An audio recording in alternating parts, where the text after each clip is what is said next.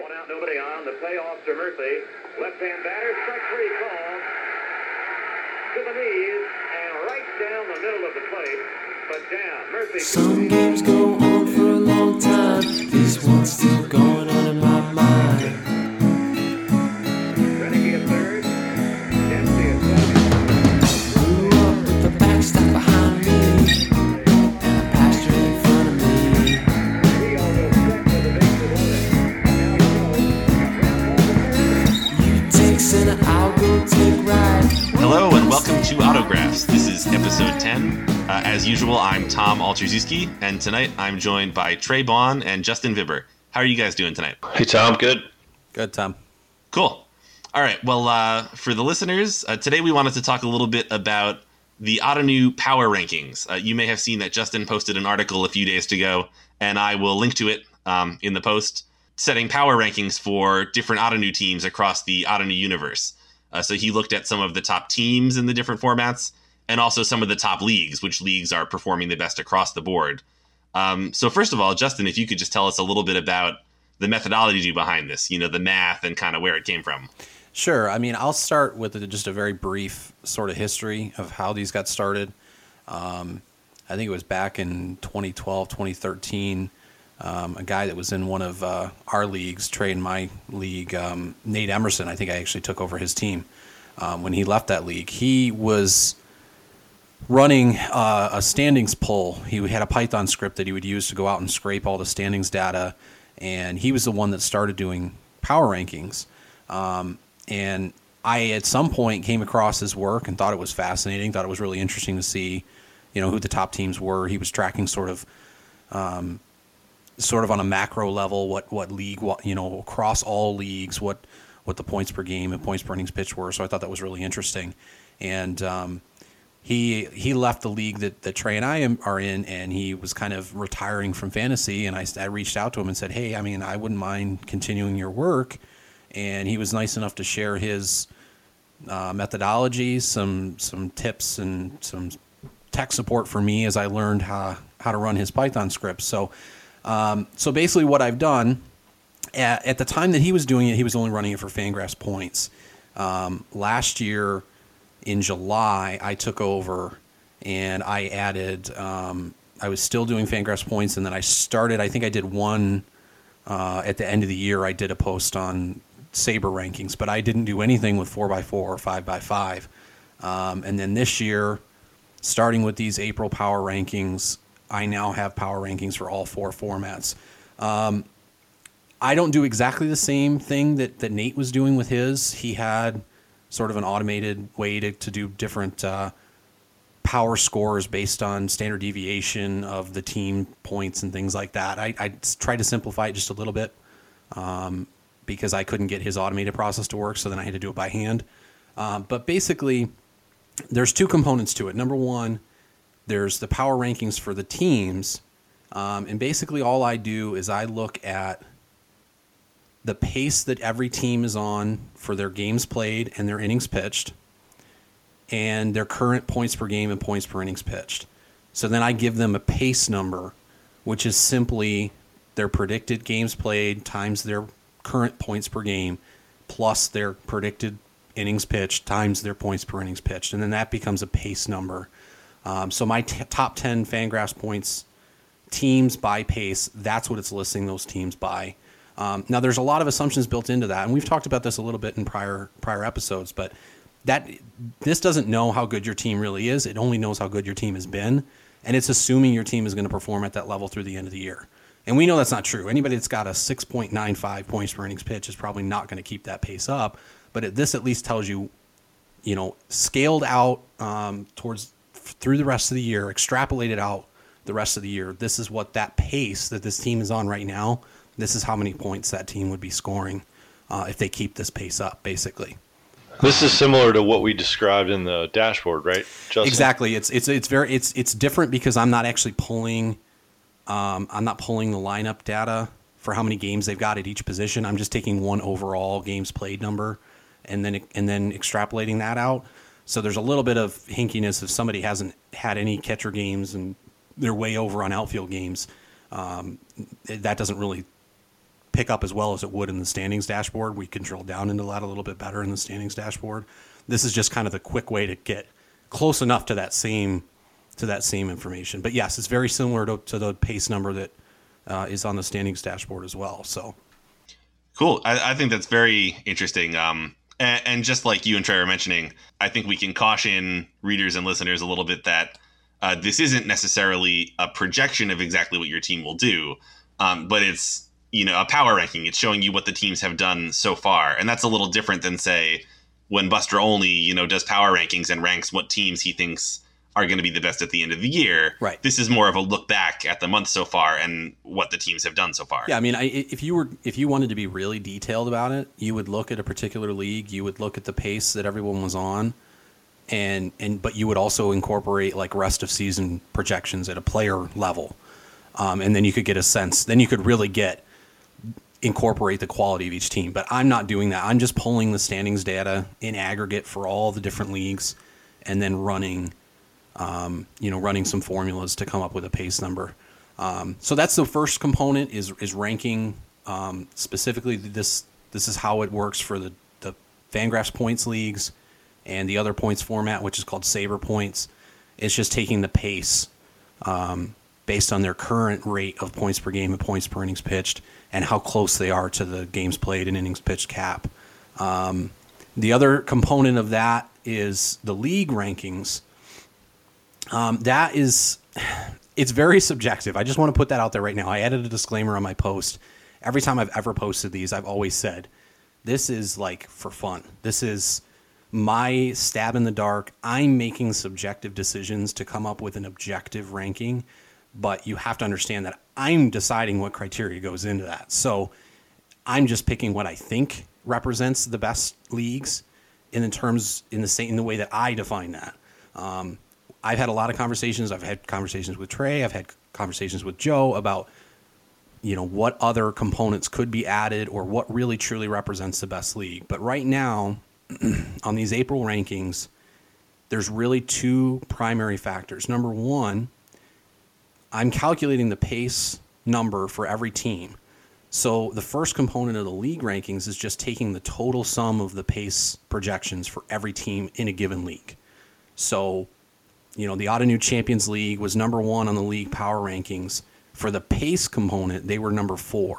So right now the Champions League has the 4th highest total score pace of any league.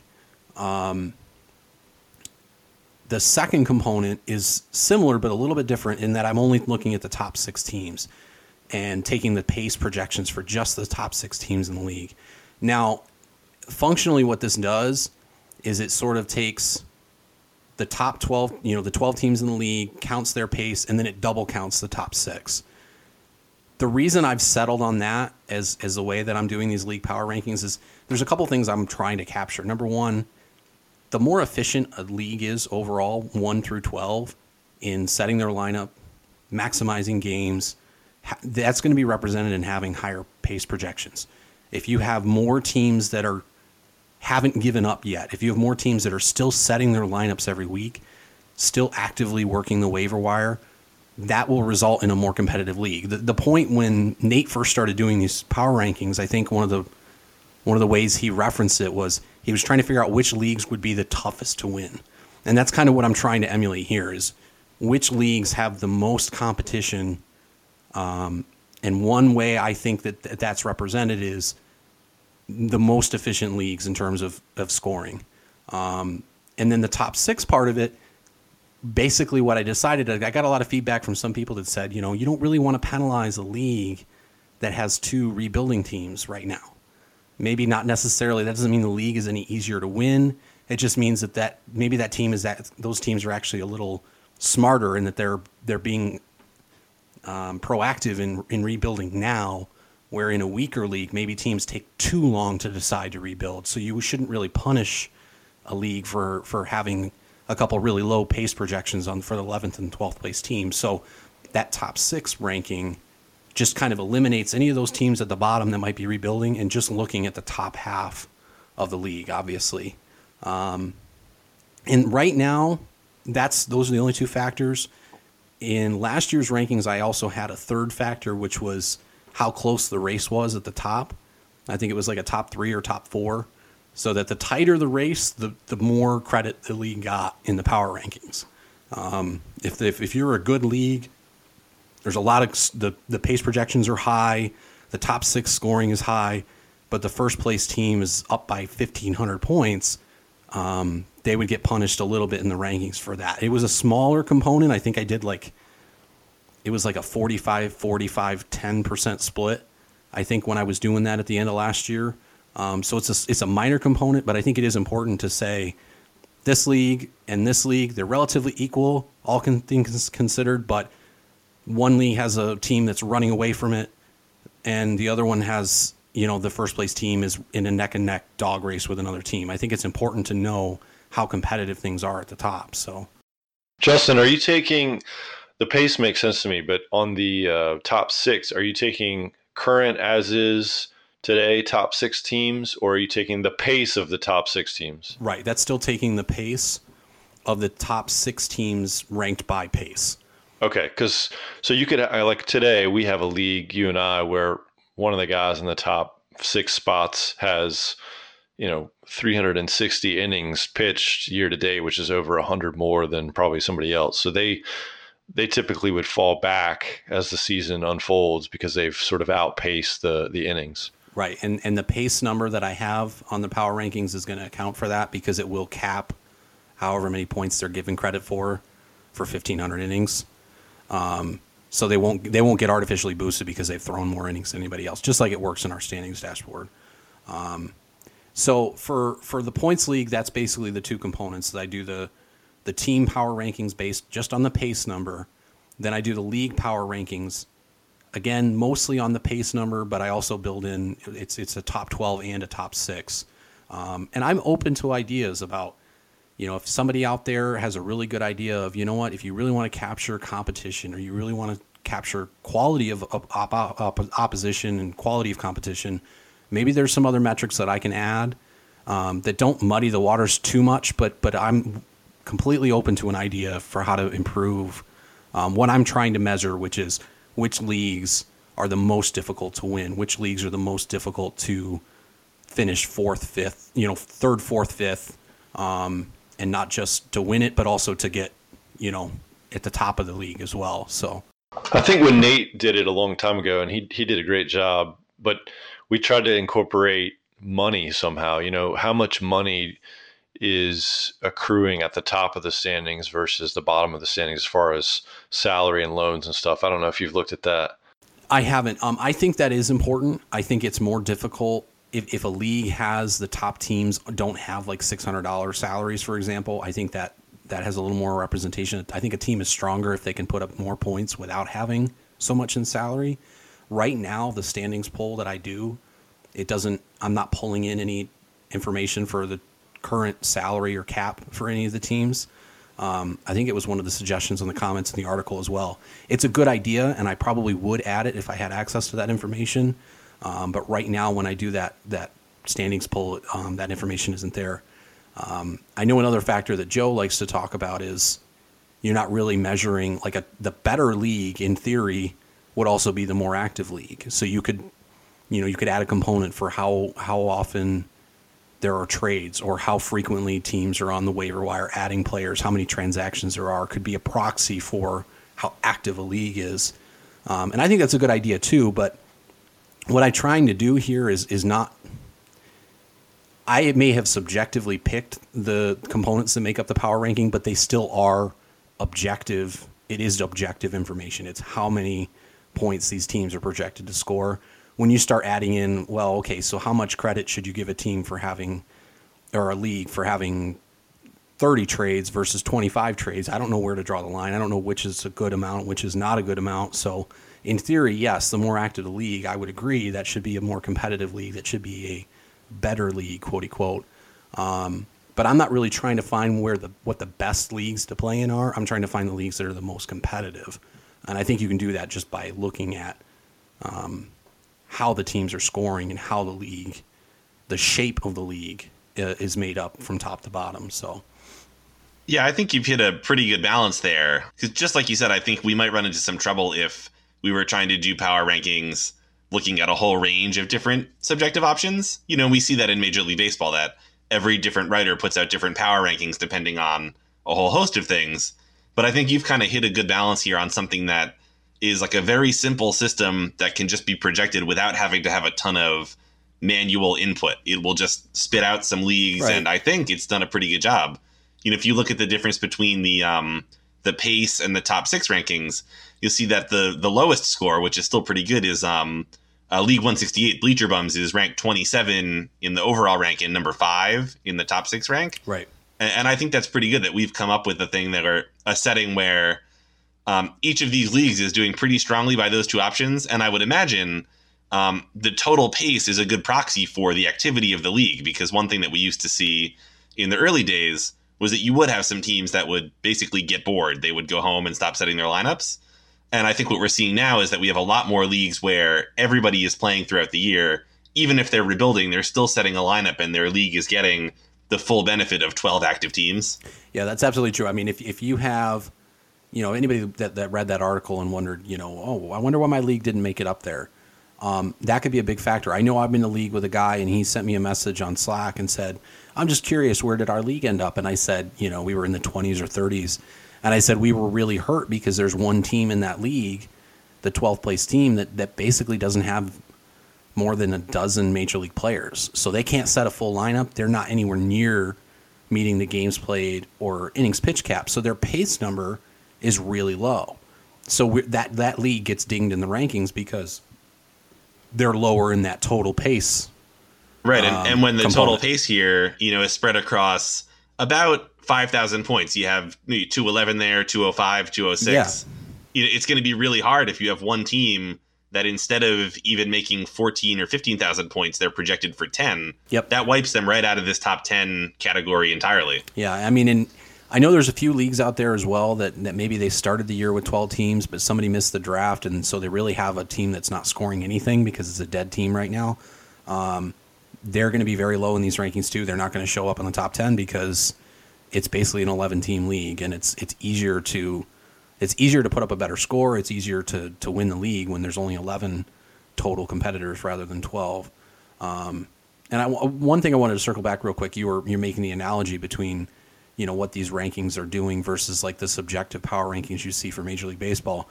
And that's basically what this is. Instead of subjectively ranking leagues or teams, it's like using Pythagorean expectation for, looking at runs scored and runs allowed and then looking at the expected record based on that. That's kind of the analogy to what I'm trying to do here, is take away all the subjective, well, this guy's hurt, this team's going to get better because they have call-ups in June. No, just what have they done so far? What would you expect them to be performance-wise based on that? And that's kind of what I'm trying to accomplish with the power rankings. Now, I'll segue now over into the other half of this, which is the rotisserie leagues. It's a completely different process, and I kind of had to, come up with how I thought the best way to approach this would be, because this is the first time I've ever even looked at those 4x4 and 5x5 leagues. So the method I settled on was, for the team rankings, what I did is I took every single team.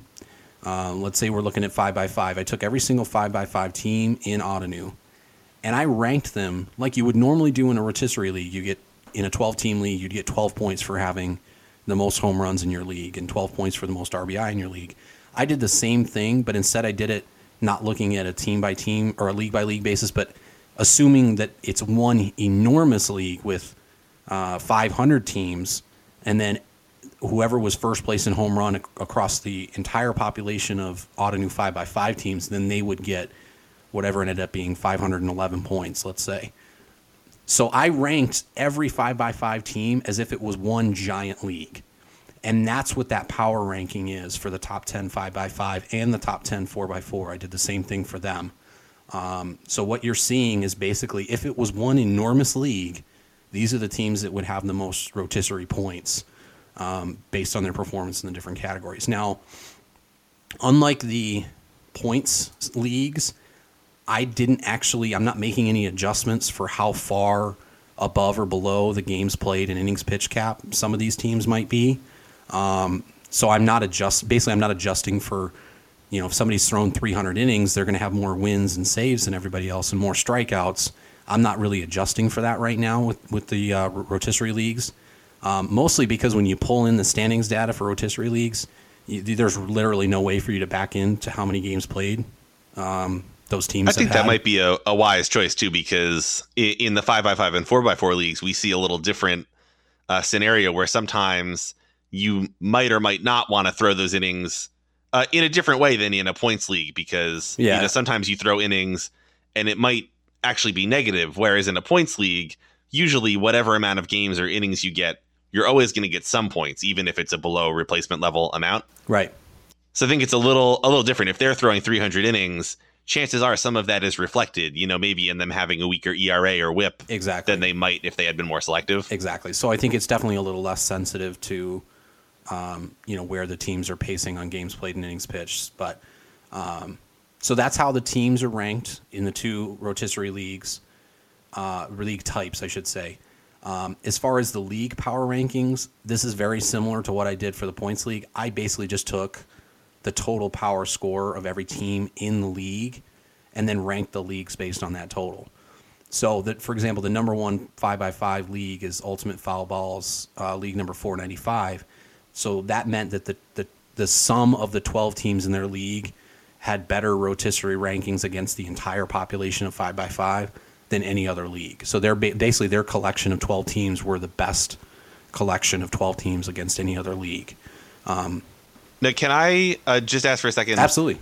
Just because I haven't played 5x5 in quite some time now. So what would the average power score be for, a league that just got the points of their league? And I know every league is essentially going to have the same total score at the end of the year. Yep. So how would one of these top 10 teams compare to the average score? Are you talking about the team level or the league level? At the league level. So I do understand that, like, in every league, there's going to be the same number of total points available. What is that number of points? For the 5x5 leagues, the average league had a power score of just over 3,000. So it's not a huge spread. So the number one league was at 3,396. The average is 3,000. The lowest one is 1,000. I think that's probably a league that's missing a lot of. It's got some dead teams. Some dead teams, exactly. Right. Actually. But I mean, to me, that's still pretty significant that, if the average is 3,000 and then the best teams are scoring 400 points over that, that's a considerable amount of points per team that everyone in that league is really performing so well. Yes. When you compare them to all the teams, their simulated amount of points. Yeah. In this particular case, that league number 495, that I would say that's a pretty significant gap between them and the rest of the teams, even just in the top 10. It definitely seems like that's a better collection of teams in that particular league. And then at the team level, the number one team for 5x5 had 453. The average team in 5x5 had 254, because I think there were 508 teams total. Yeah, I think that's close. So they're like trouncing the field, those top couple teams there. Yes, they definitely are. That particular team, Five Toolers, was basically, they were like in the top 50 of every category, I think, almost. Wow. Which was pretty crazy. So I think the weakest one they were in was average. They were like 150th in average, but everything else they were like top 50 in every single one of those components, which is pretty nuts. Yeah. And you can even see there, compared to the other top teams, they're not exactly a slouch at average either. It's just compared to their other categories. Right. And I want to take this moment too. There's something else that I wanted to mention when it comes to, you're looking at these top 5 teams and top 10 teams. And I imagine Trey's going to agree with me here.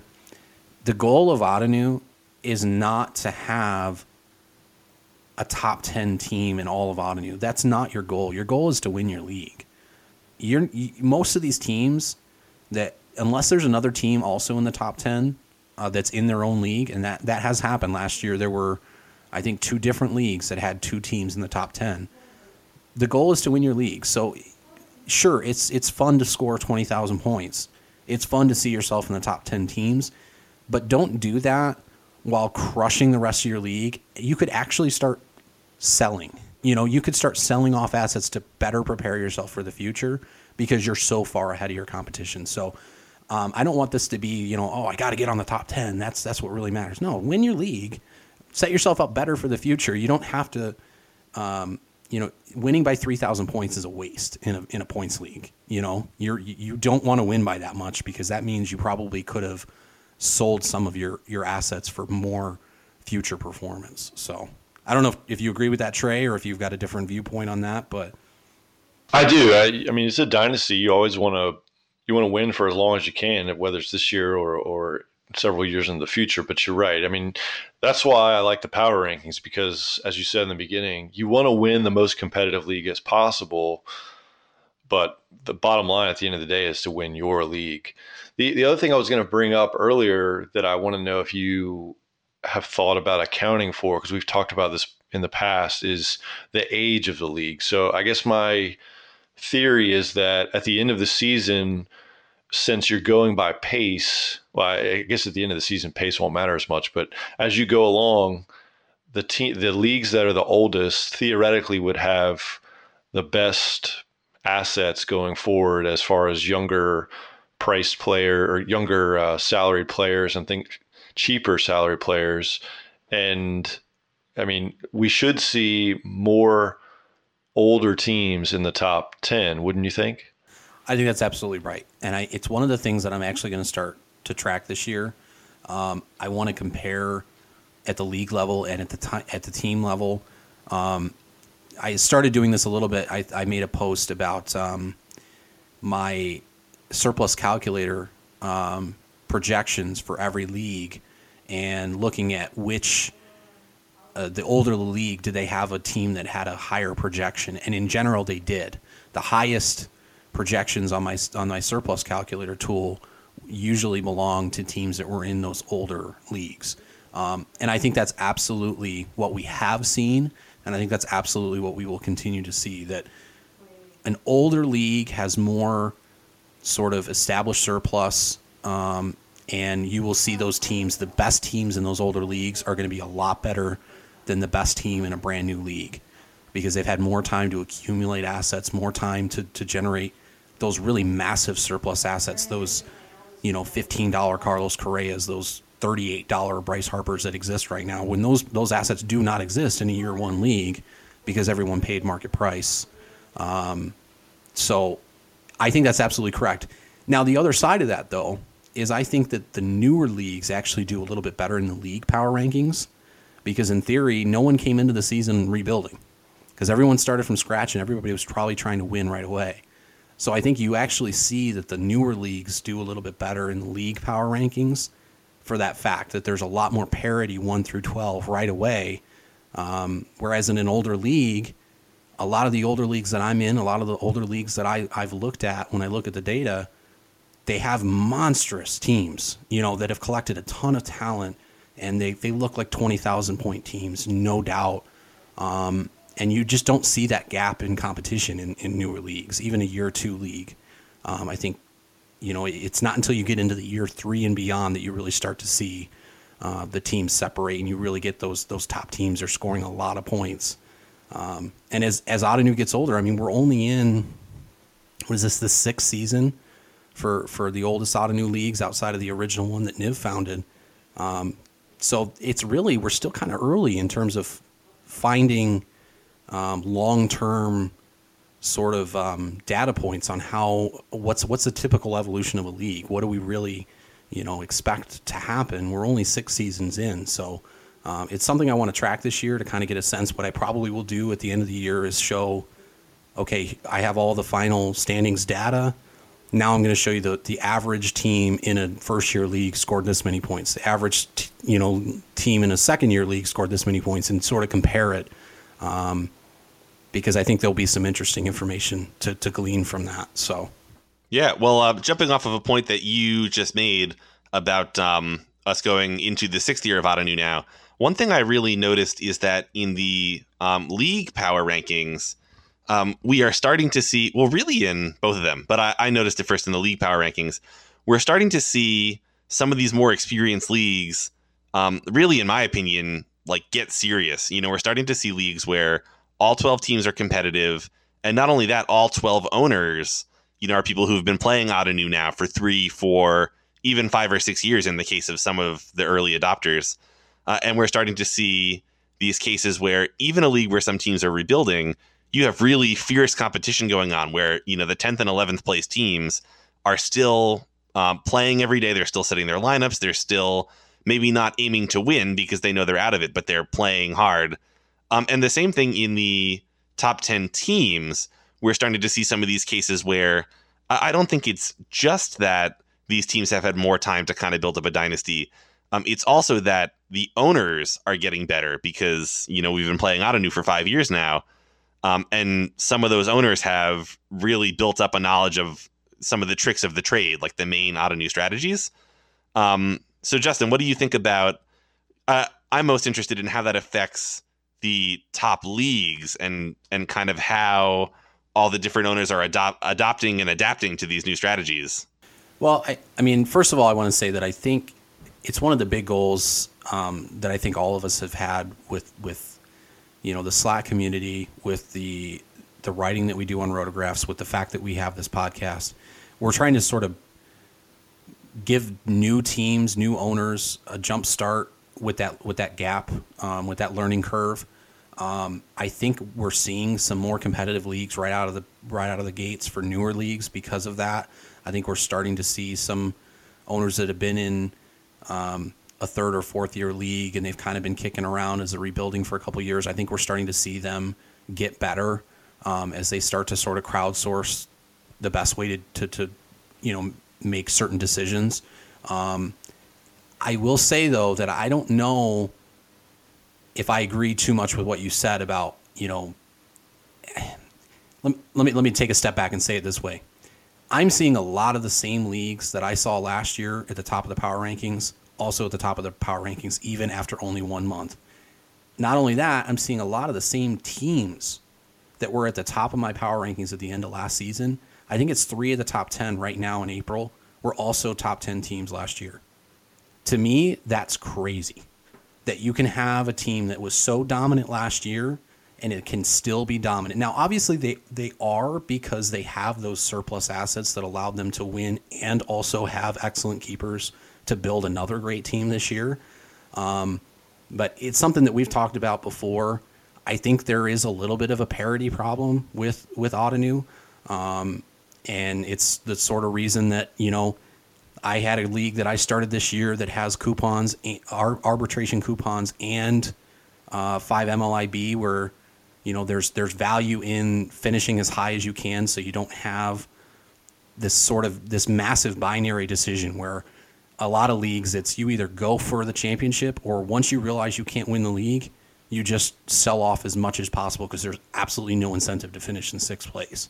And I think that's creating a situation where these teams at the top, they have the best talent because they're winning the league, but they also have the best future assets because they can afford to continue to build those players because everyone's selling and they can get the absolute best price. They can move one prospect and get 3 studs back. That's where you see some of those teams that if they're romping the league by 3,000 points, they can turn around and start to buy prospects because they don't need to worry about someone catching them. And the smart teams are doing that. And the teams that I'm seeing at the top, I mean, there are a couple teams. There's one team in particular, and I'm not going to name it because I don't know that he wants me to mention it, but there's one team in particular that has been in the top 10 every single year for the last 4 or 5 years. Wow. Just dominating. And that says something about the competition in the league. It says something about the quality of that owner, but I think it also says something about, there maybe needs to be just a little bit more of a tweak to the parity level in Ottoneu because I can imagine how frustrating it is to be a new owner, to be stuck at the bottom of your league for 2 or 3 years in a row and feel like you're not making any progress. And that's kind of why we do what we do is we want to give those owners, hey, don't get discouraged. There's help. We'll give you the knowledge that we have. We'll try to give you some tools to help level the playing field because it's tough. It can be a very tough game to wrap your head around, even though, it doesn't have to be tough. but sometimes it can be tough. I mean, I can say firsthand, I think it is tough.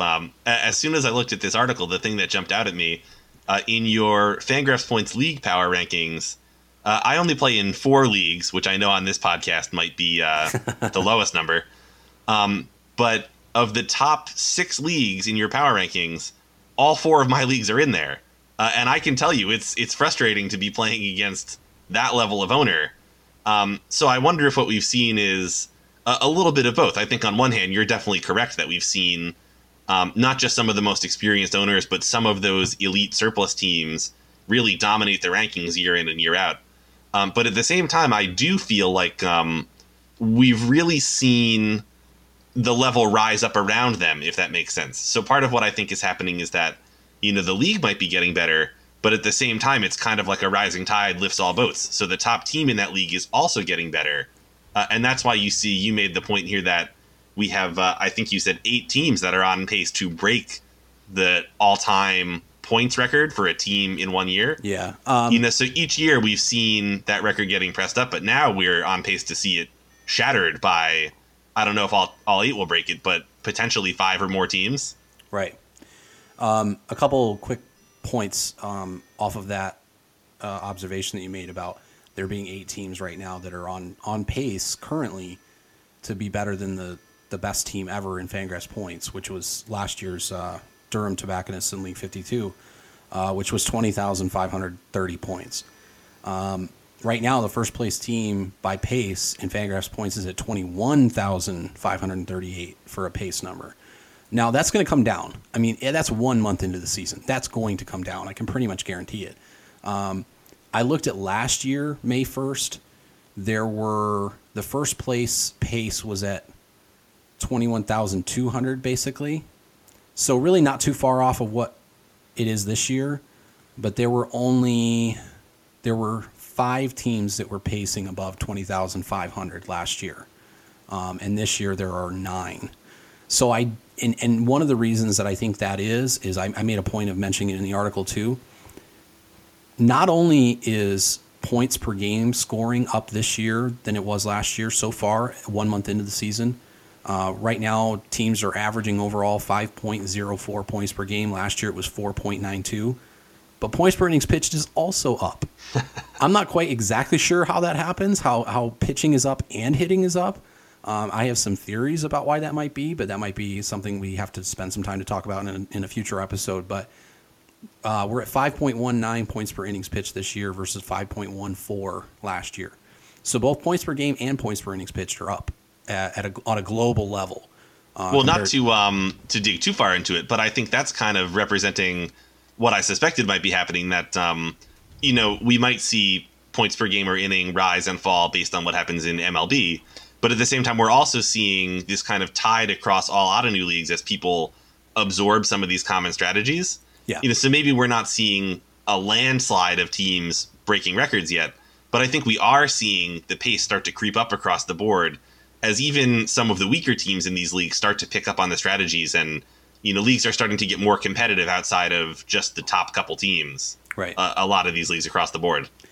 I think another factor could be it could just be an artifact of this being the first month of the season, that there aren't as many teams that have basically thrown in the towel and start running out, those replacement level pitchers that drag their points per innings pitched into the gutter. There aren't as many of those teams out there right now because there aren't as many leagues where guys have just said, I give up already. So it could just be because we're only 1 month into the season. I don't have the specific numbers for what points per game and points per innings pitched were last year just for April. If I did, I'm wondering if it would maybe it would be similar, that points per game and points per innings pitched is higher for the first month of the season than it is towards the end of by the end of the season.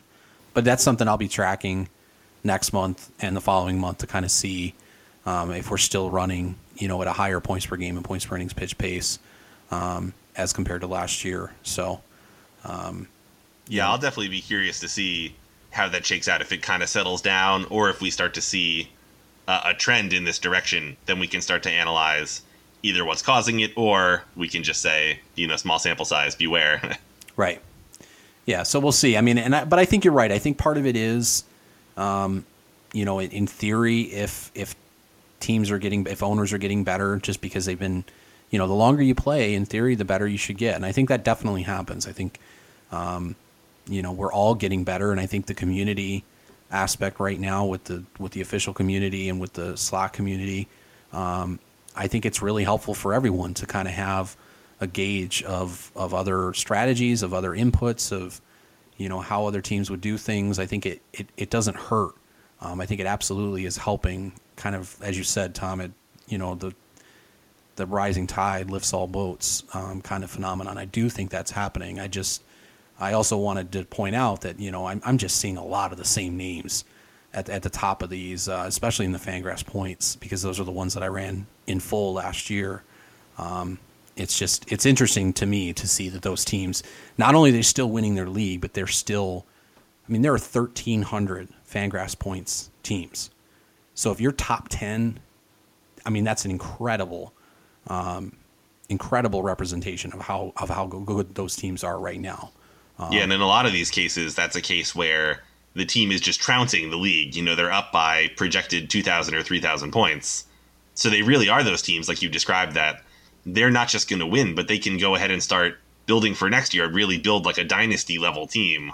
Or the other side of it is, because we're only 1 month in, those 6.5 points per games and the 6.9 points per innings pitch numbers are going to come way down, and these teams just aren't as good as they look right now. You could have a team right now that had, Trevor Story and Aledmus Diaz and, Vincent Velasquez, and basically if you had a team right now that would hit on all of those sort of hot starts, that team would look like a powerhouse. But maybe those individual performances regress, and then all of a sudden at a team-wide level, the performance regresses as well, and that team just is not as good as it seemed like they were. I guess that to me will be interesting to see too. There was discussion a couple years ago, when the Rays would make a move, everybody would say it's genius, they're the Rays. And I wonder if a little bit of that effect is happening here too. If it was just a random series of teams placing this high, I might say, okay, probably small sample size, they'll regress. But if you did see some of these same teams, placing in the top 10 last year, maybe for multiple years even, to me, that's kind of a sign that whatever they're doing this year is probably whatever worked for them last year. Right.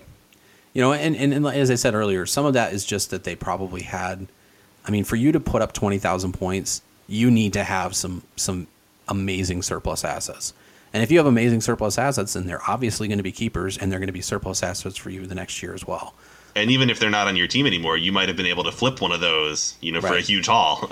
And as much as I like the arbitration system in Ottoneu, there's no denying the fact that when a team has a cheap Chris Bryant, a cheap Carlos Correa, a cheap Manny Machado, et cetera, when they have 7 or 8 of those assets, there's only so much you can do to ding that owner, to increase the salary attached to those significant assets.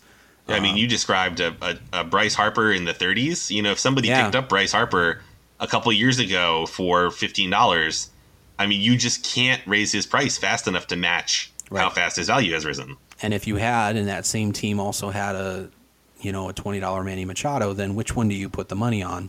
Right. One of them is still going to have a huge surplus. Exactly. Maybe both. or both of them are going to have a good surplus, but neither, you know what I mean? Like you spread it and everyone just kind of creeps up a little bit, but it's very hard to get that team to really feel the impact in either of those cases. Right.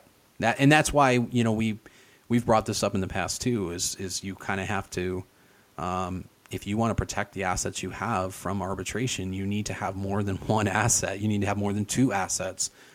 Because if you just have one good quality keeper on your team, he's going to get pounded in arbitration, and all of a sudden your surplus asset is gone. So and you don't have anything to replace him or to build around if you trade him. Right. So, the key is, especially as a rebuilding team, it's one of the reasons why we sort of as a collective, we frown on the rebuilding strategy of just accumulating as many prospects as possible. Is, you really want those young major league players. You want those guys that can really blow up next year. And it's, we've talked about this a number of times, this recency bias where, the Carlos Correas and Chris Bryants of the world, and then Mike Trout, even, and the Bryce Harpers, that is not normal. Maybe right now we're just in some sort of crazy renaissance. There's a lot been written on Fangraphs right now the about prospect bubble. What percentage of total WAR in the league right now is from players that are like 25 and under. where we are at historical levels of performance for young players. So maybe this is just some sort of league-wide phenomenon that we're all experiencing at the fantasy level as well. But I would not count on that continuing. You have to, and if you're going to make those bets with players that are already in Major League Baseball, or players that are, had a cup of coffee last year, a guy like Joey Gallo, or somebody's close to the Major League level. Yeah, exactly. Rather than the Double-A prospect that is still 3 years away, and by the time you even have that player on your Major League roster, you've spent 3 years and $25 rostering them. That is not a good use of your assets, your salary cap or your roster spots, in my opinion. So, no, I absolutely agree. But we're getting into a little different topic here, and I'm sure we will cover that exact topic soon, perhaps even in the next episode. But let's take a minute here to wrap it up. I know, Justin, you are interested in knowing the time of the episode, which is going to end up about 46 minutes, I think. We'll see how close I can hit that mark in the editing process. Unfortunately, it seems we've lost Trey along the way here. So I'll say goodnight to you, Justin, and we'll wrap it up. All right, good night. Thanks for listening, guys.